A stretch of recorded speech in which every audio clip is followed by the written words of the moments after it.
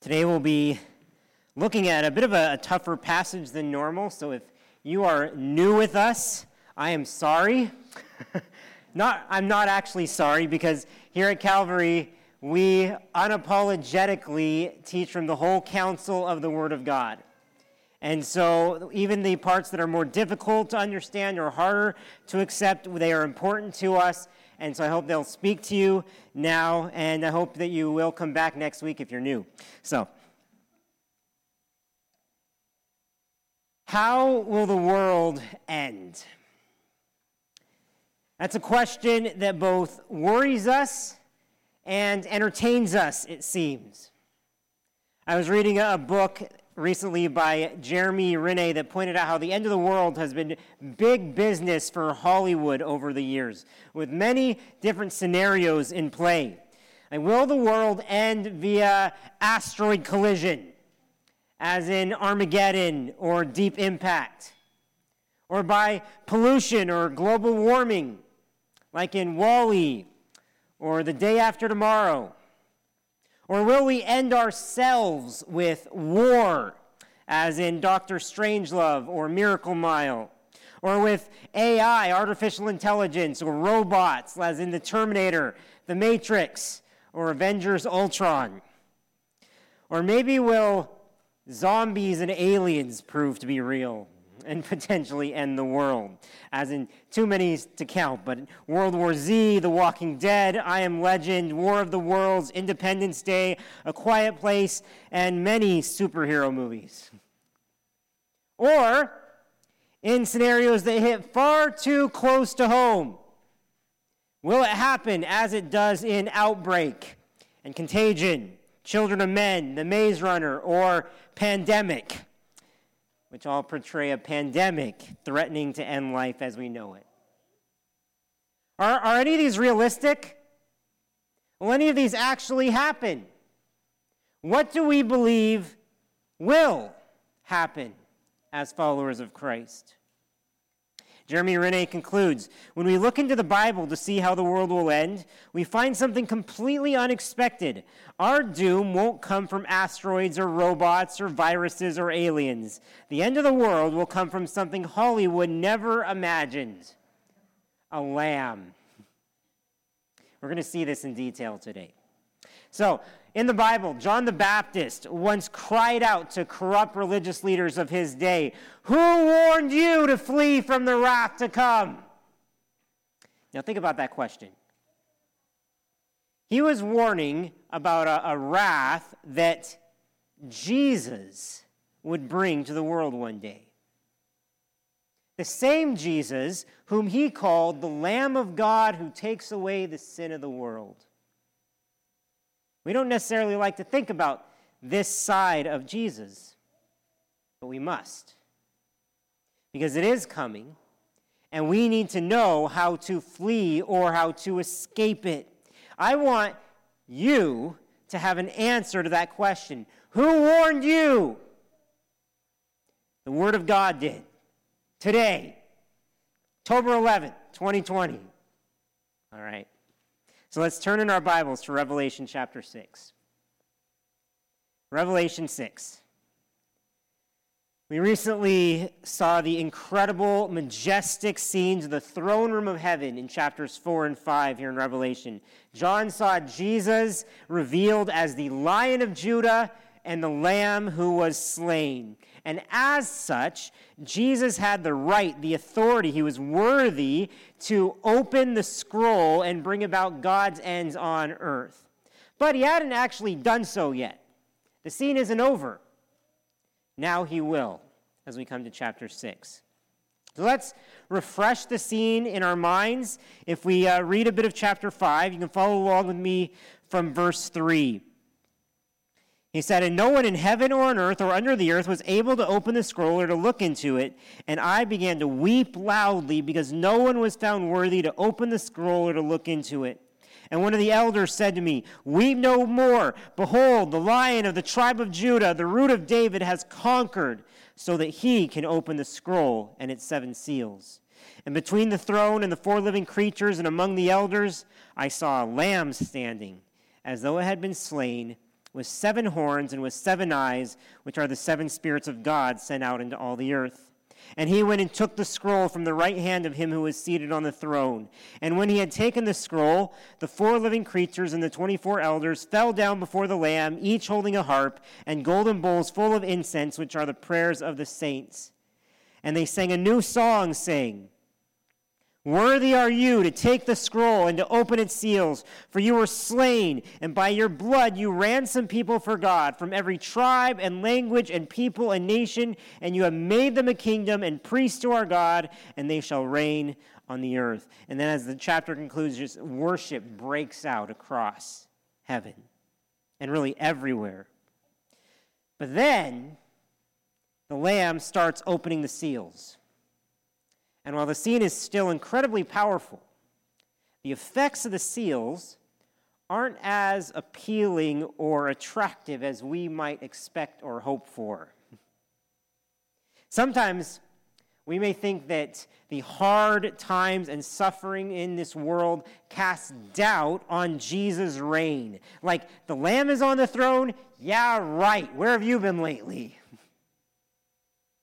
But as it turns out, it's the very fact that the Lamb is in control that many hard things do happen on earth. And again, as a recurring theme of Revelation, things are not as they seem or as they appear on the surface. Chapter 6, really, this whole chapter is about Jesus opening 6 of the 7 seals of God's scroll, and thus initiating God's long-awaited, totally deserved judgment on the world. And John starts with the first 4 seals, which summon the actual 4 horsemen of the apocalypse. Figures whose hoofbeats have been anticipated and feared or disregarded, mocked for centuries now. And here's what I believe we can learn from these 4 horsemen, but really we learn about Jesus, is this: the sovereign wrath of the Lamb is diverse and deadly. The sovereign wrath of the Lamb is diverse and deadly. Starting in verse 1. "Now I watched when the Lamb opened one of the 7 seals, and I heard one of the 4 living creatures say with a voice like thunder, 'Come!' And I looked, and behold, a white horse, and its rider had a bow, and a crown was given to him, and he came out conquering and to conquer." Now remember, this is apocalyptic literature describing many things symbolically. These are no more literal horsemen than Jesus is a literal lion or lamb. Okay, they represent things, they symbolize things, and they come in different colors, carrying different accessories or dressed in different things in order to represent different things. These judgments are diverse. The first horseman here is perhaps the most confusing of the bunch. We're not sure who he is. He's clearly a ruler with a crown. He has military power with a bow. Some suggest that this is Jesus himself, as Christ is later depicted as riding on a white horse. Others say this is the exact opposite of Jesus. This is the Antichrist or a demon. I think it's actually more likely to symbolize something general, like humanity's lust for conquest. Scholar Grant Osborne explains that in these 4 horsemen, we see that much of God's judgment is to allow human depravity to run its course. God simply allows human sin to come full circle, turn in upon itself, and self-destruct. If we get too caught up in speculation over uncertain things, we can miss the forest for the trees here. And one thing we have to see here that we can't miss is the Lamb's sovereignty, his power, his control. Like, this only happens once Jesus breaks the seal.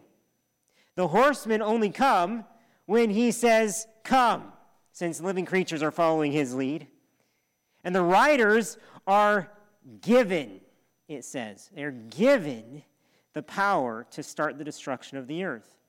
It said, and its rider had a bow, and a crown was given to him, and he came out conquering and to conquer. We're going to see the same pattern throughout the four horsemen. They're under Jesus' power and authority, and they only gallop forth as he allows. The second horseman clearly represents war and warfare. Look at it with me, verse 3. When he opened the second seal, I heard the second living creature say, "Come!" And out came another horse, bright red.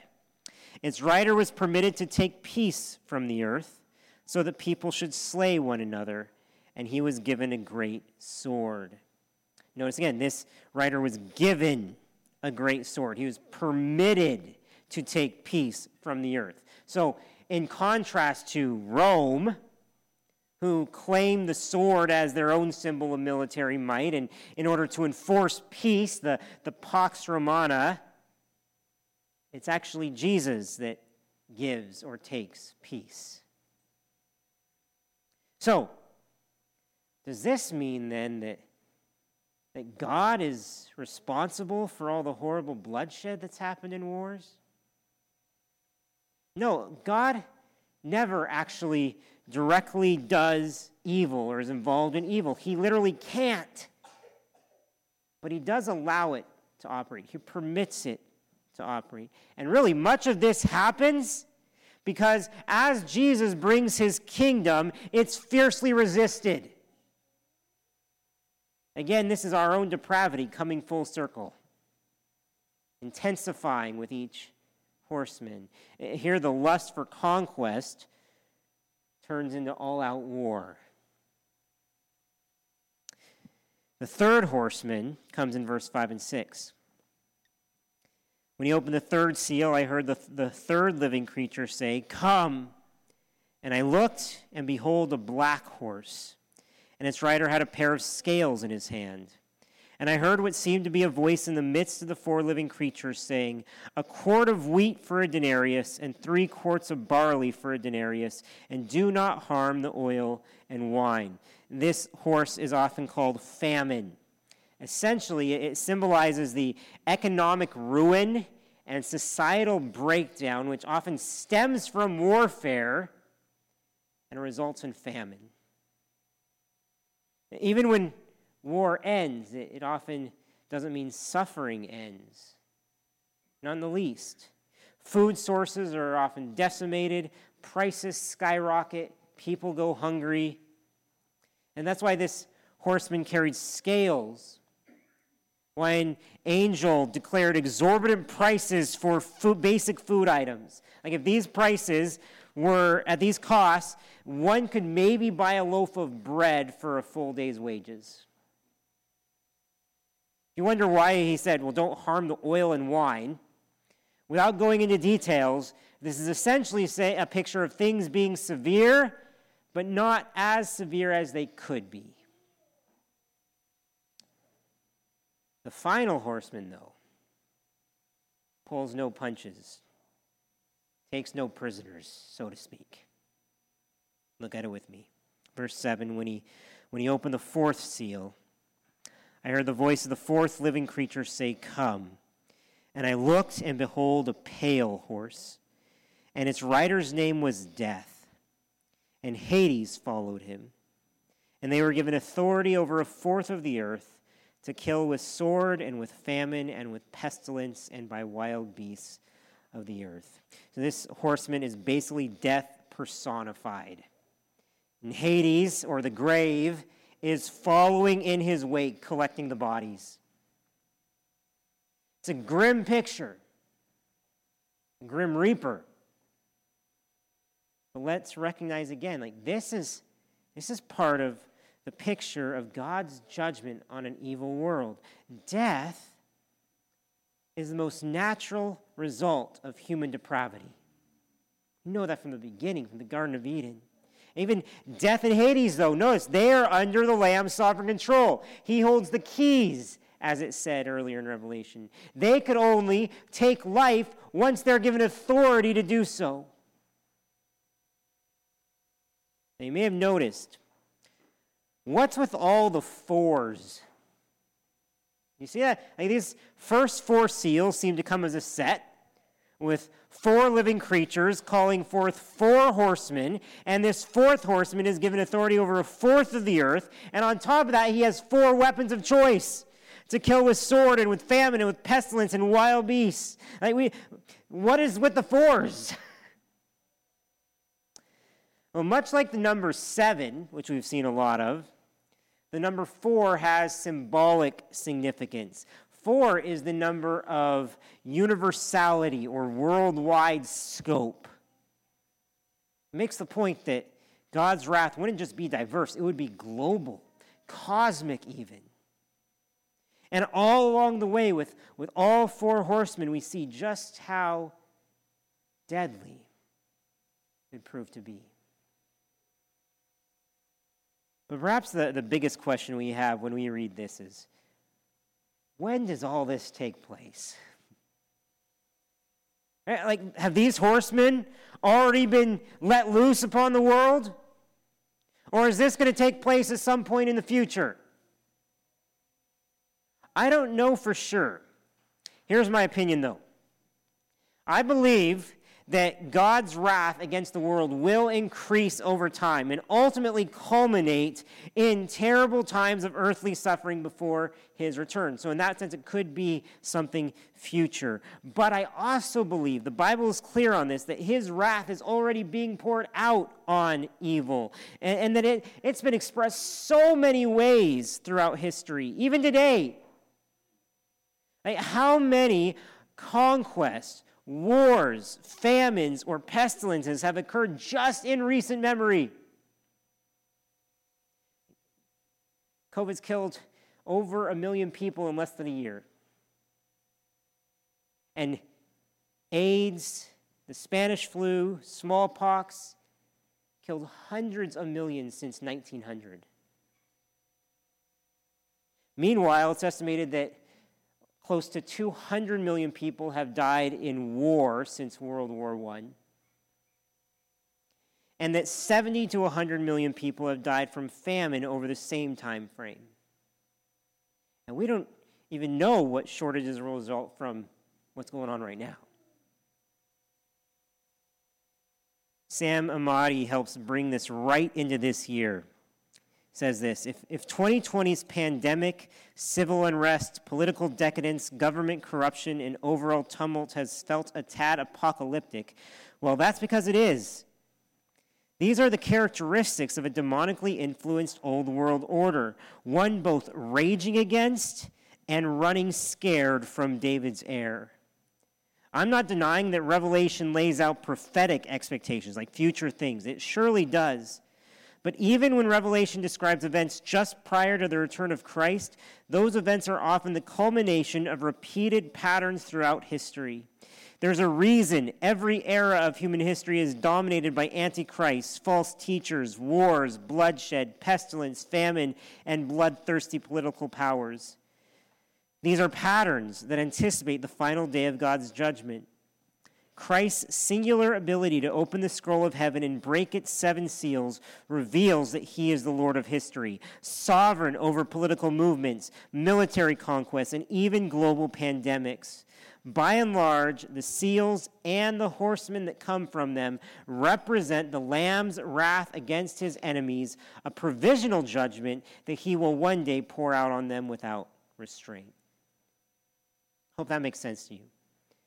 But reading this does not automatically mean every major disaster is direct judgment from God.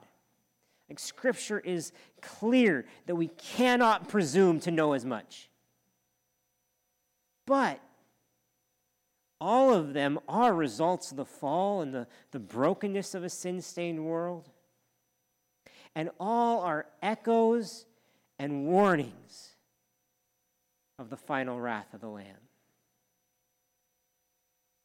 So, what should we make of the 4 horsemen?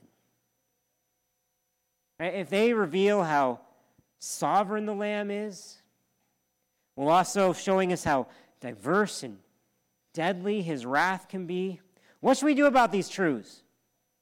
How do they apply to us today? Well, for one, I think it should show us just how seriously God takes sin.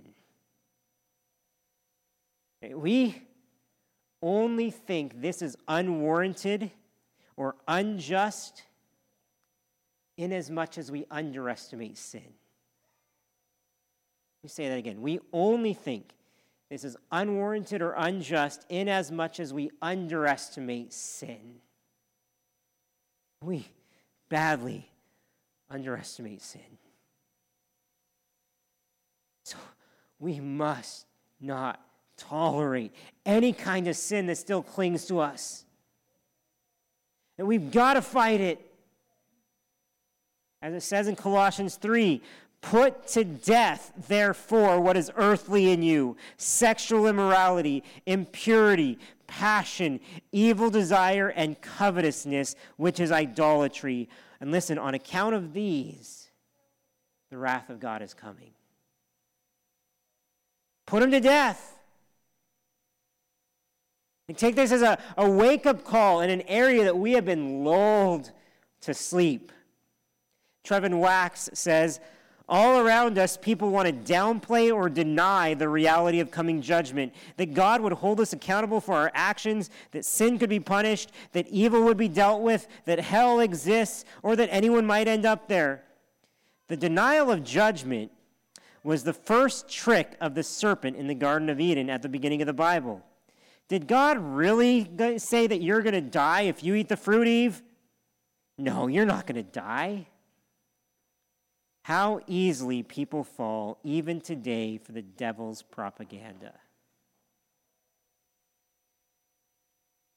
Sam Amati encourages us to even consider this ongoing pandemic for how to respond to something like this, saying, the COVID-19 pandemic is yet another iteration of the pestilence described by the fourth seal.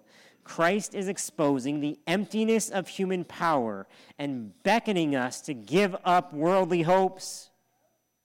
Our world is anything but safe. We shouldn't be surprised by the tumult. Neither should we fear it. We can trust our Savior because we know he stands sovereign over all. The Lamb is breaking the seals and commissioning the horsemen to carry out his judgments. We know these trials ultimately come from the sovereign hand of our Lord, the one who will ultimately deliver his people. So the question is, are we trusting him? We trust him.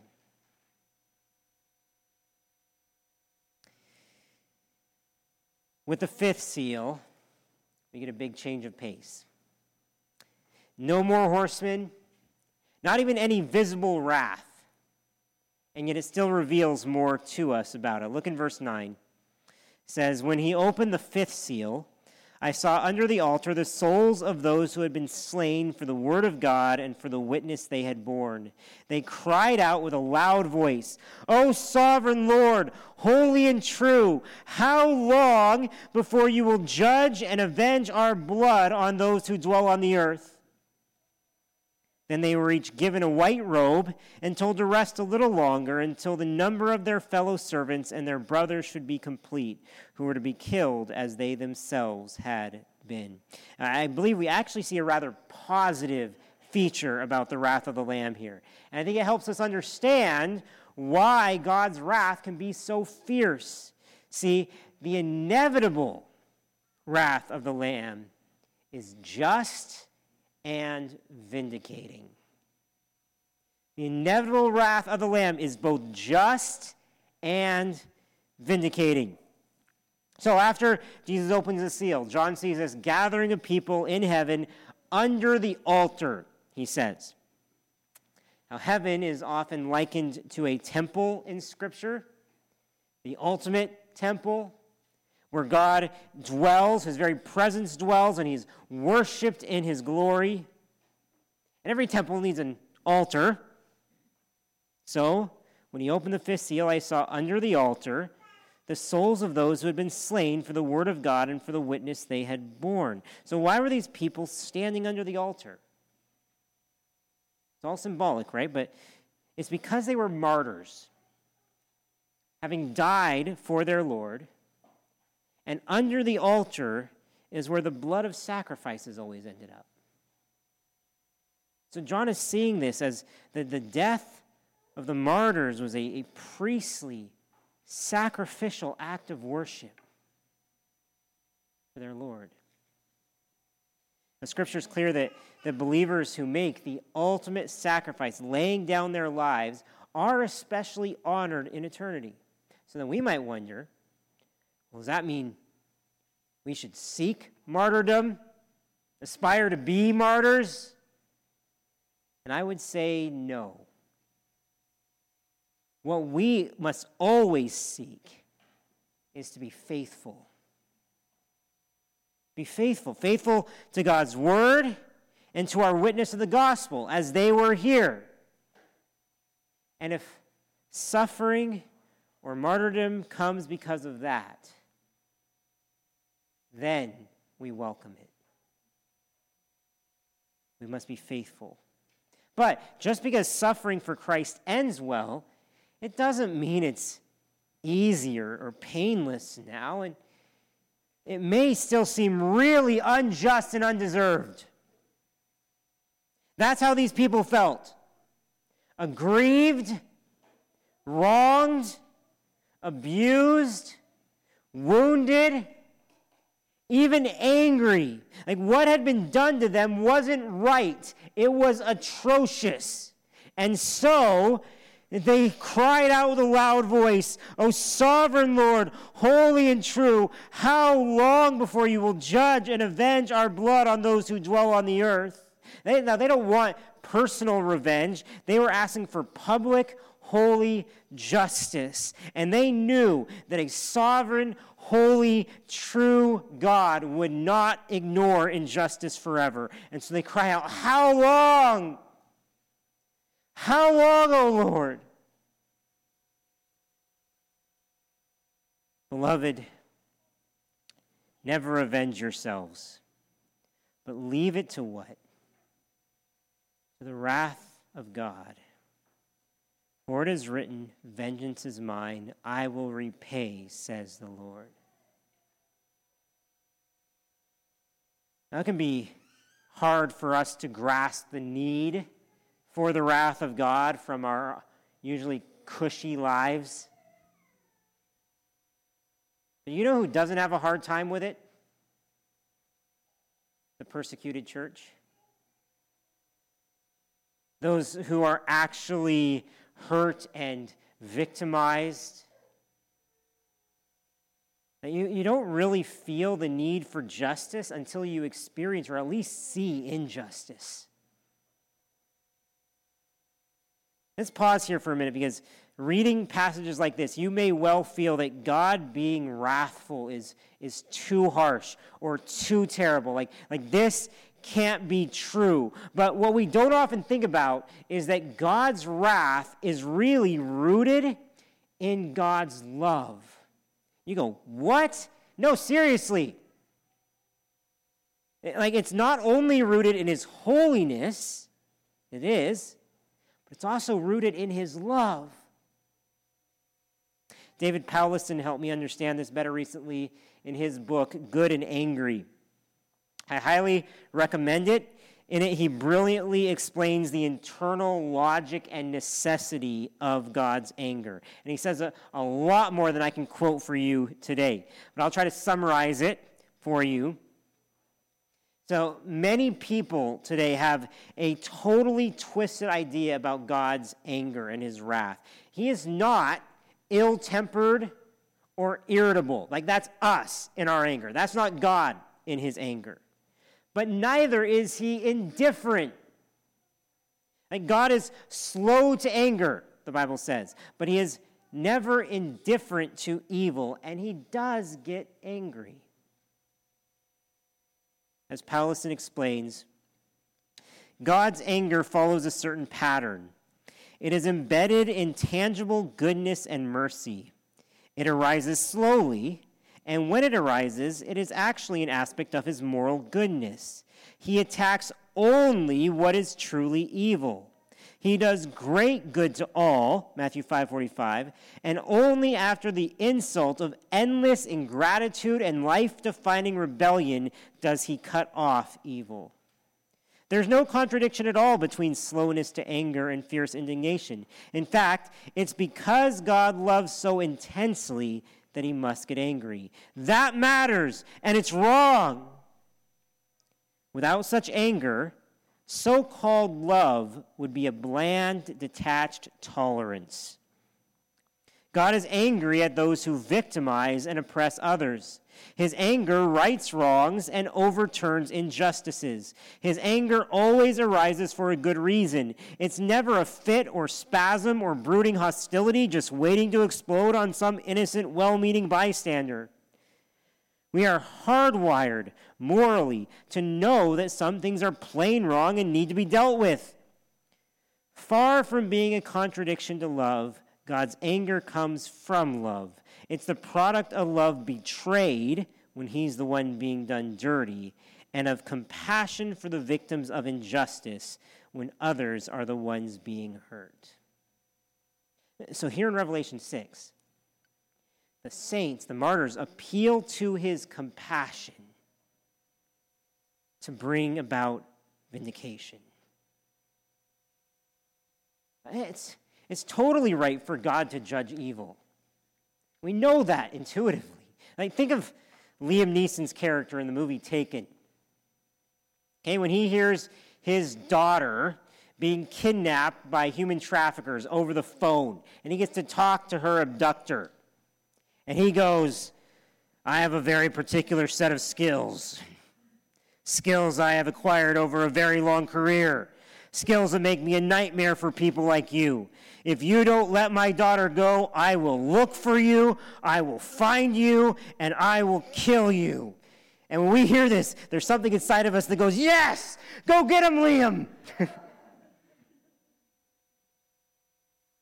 I'm not defending everything he does in the movie, but my point is, we know there are deep wrongs and evils in our world. And we know that wrongs should be repaid. Our problem is we don't usually view ourselves as the party in the wrong.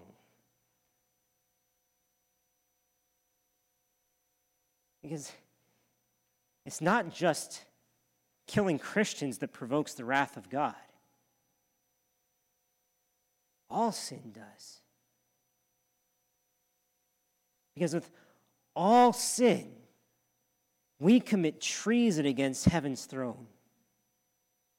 We betray the love relationship we're supposed to have with him.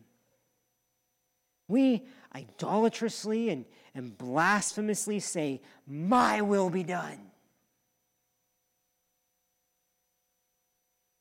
On our own, the Bible says we all live in the passions of our flesh, and we are children of wrath. Evil and injustice fully deserve God's wrath. And let's first see that in ourselves. But that doesn't mean that we shouldn't feel wronged or yearn for justice when we are sinned against. We can and should. Like here as the saints cry out for true, just, deserved justice, they're reassured that yes, justice will come. It's inevitable with a holy God after all. But they still have to wait a little longer for it. Then they were each given a white robe and told to rest a little longer until the number of their fellow servants and their brothers should be complete, who are to be killed as they themselves had been. So they're given white robes symbolizing purity and righteousness. They're told to rest a while longer. And what were they waiting for?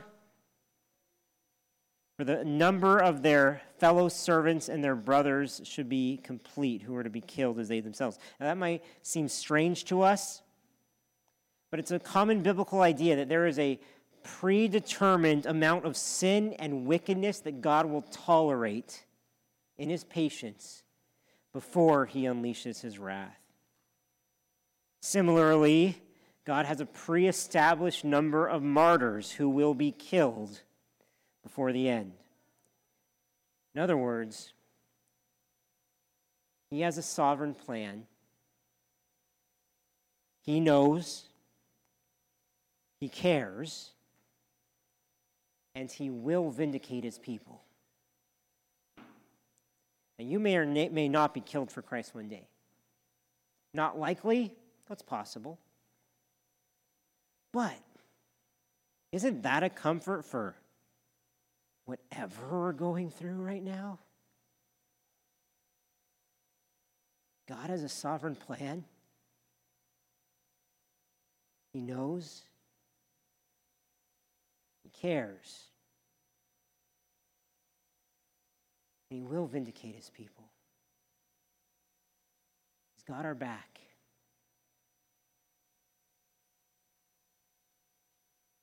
The rest of Revelation 6 shows God answering the prayers of his people for justice. How long until then, we don't know. But we do know by faith that it's coming. We know that the sixth seal will be opened, and when it is, the coming wrath of the Lamb is great and terrible. It's 100% just. It's good, but it's great and terrible. Like I said, the judgments earlier in chapter 6 with the horsemen, they could allude to events past, present, or future. But here the focus is clearly on the future, something coming. This is something yet to come. Nothing like this has ever happened before. Read it with me in verse 12. It says, "When he opened the sixth seal, I looked, and behold, there was a great earthquake, and the sun became black as sackcloth. The full moon became like blood, and the stars of the sky fell to the earth as the fig tree sheds its winter fruit when shaken by a gale. The sky vanished like a scroll that is being rolled up, and every mountain and island was removed from its place." Now, it doesn't really matter how literal or figurative this is. This describes the end of the world. There's a great earthquake, likely a global earthquake. The sun goes dark. You can imagine the chaos that would cause. The moon goes blood red. Scary picture that we associate with the apocalypse. A massive meteor shower hits, many of them likely striking the earth. The sky vanishes as if it's rolled up. And whatever that entails, it's terrifying. And every mountain and island is removed, leveled, crumbled, sunk. A lot of this echoes many Old Testament prophecies about God's wrath coming for the world. And it's often accompanied there by an unprecedented earthquake and a terrifying heaven quake. So, how do people respond? They lose their minds. Look at verse 15. "Then the kings of the earth and the great ones and the generals and the rich and the powerful and everyone, slave and free." So everyone left on earth, though there's very good reason to believe that this wrath actually falls only on unbelievers. But John stresses here that no matter who you are, your power, your position, your wealth will not save you from God's wrath. Fear is a great equalizer. Divine judgment is even a better one. And even death will sound very attractive at this point. "Then the kings of the earth, everyone, slave and free, hid themselves in the caves and among the rocks of the mountains, calling to the mountains and rocks, fall on us and hide us from the face of him who is seated on the throne and from the wrath of the Lamb, for the great day of their wrath has come, and who can stand? Now, don't miss there what people are deathly afraid of at the end. Are they afraid of the earthquake, the darkened heavens, the stars crashing to earth? Maybe, probably. But that's not what it says they're terrified of here. It says, they were calling to the mountains and rocks, fall on us and hide us from the face of him who is seated on the throne and from the wrath of the Lamb. They are most afraid of the face of God and the wrath of the Lamb that accompanies it. Think of all the things that they could be scared of. God scares them the most. As the meek, sacrificial lamb now strikingly becomes a wrathful lamb. Lambs aren't seen this way usually. Lambs are peaceful, cuddly creatures, totally unthreatening. And yet, people will prefer death by natural disaster to facing this lamb.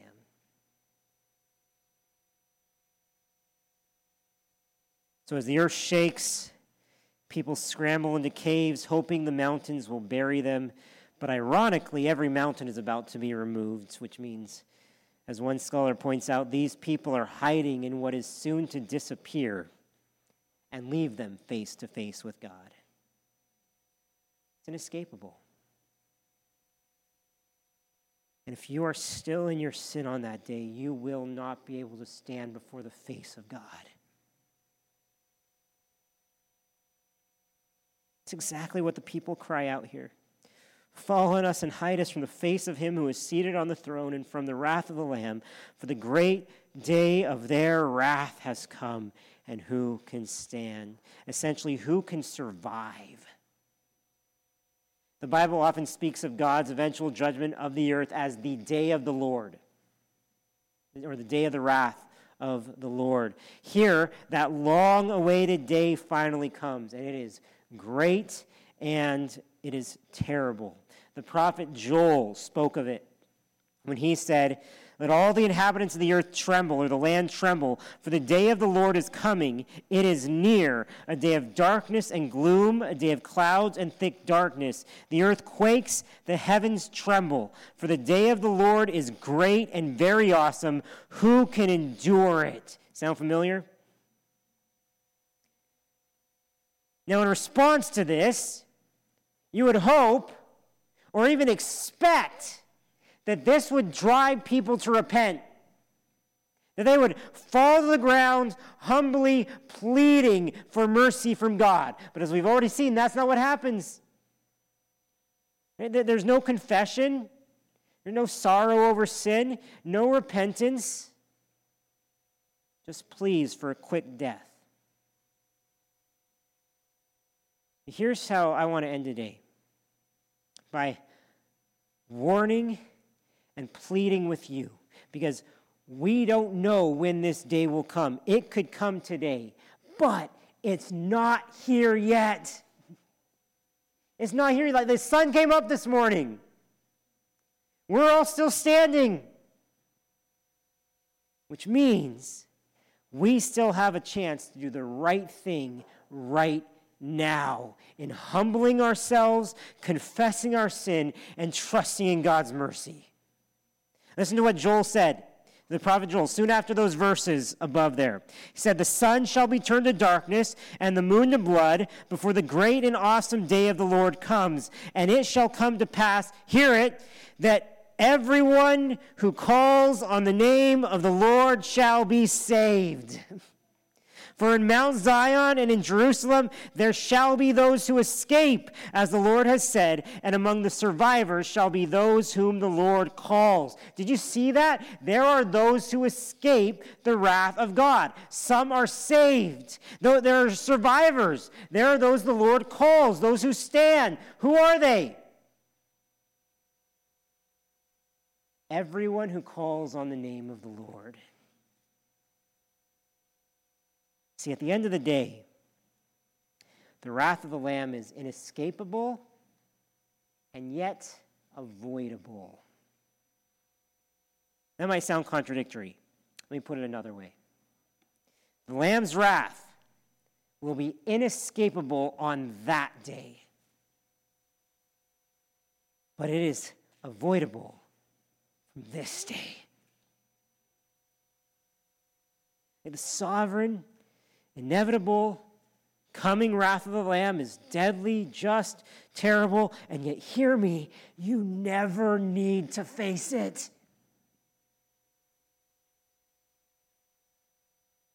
When we look closer in Revelation, there are those who entirely escape God's inescapable wrath. In chapter 5, it's those ransomed from every tribe, language, people, and nation. In chapter 6, the martyrs are clearly on the inside looking out. And in chapter 7, we see this great, uncountable multitude clothed in white robes who are sealed by God and who avoid the wrath of the Lamb. We'll get there next week. Now, so how can we avoid this? How can we avoid the Lamb's wrath? Something so universal and something so deserved. There's only one answer. And it goes back to the way Jesus is identified in this chapter. We've got to get under the blood of the Lamb. We have to get under the blood of the Lamb because he already bore the full wrath of God on our behalf while dying on the cross. I don't think that just affected then. That affects that day. He bore the wrath for us. His perfect sacrificial death was the only way God's wrath could be satisfied, and it was. He was pierced for our transgressions. He was crushed for our iniquities. Upon him was the chastisement that brought us peace, and with his wounds we are healed. By his blood, he ransoms us away from sin and death and judgment and transforms us into his holy people. So, if Jesus took the wrath of God for us, why will it still be dealt out so fiercely one day? Because multitudes of people have rejected and are rejecting and will reject the Lamb. And Christ says in John 3:36, whoever believes in the Son has eternal life. Whoever does not obey the Son shall not see life, but the wrath of God remains on him. So Jesus provides us an escape route. But if we don't take it, the wrath remains inescapable. It remains on us. I think Revelation 6 is really all of our destinies, if not for Jesus Christ. Warren Wiersbe says, if men and women will not yield to the love of God and be changed by the grace of God, then there is no way for them to escape the wrath of God. My intent today is not to scare you into the kingdom. Oh, if that's what it takes, that's what it takes. My intent is to warn you. And my hope, most of all, is to drive you to the love and grace and kindness and mercy of the Lamb that can be poured out on you today. So if you called on Jesus' name, if you called on the name of the Lord, and if we have, how blown away are we by his mercy? Just how thankful are we? Let's pray.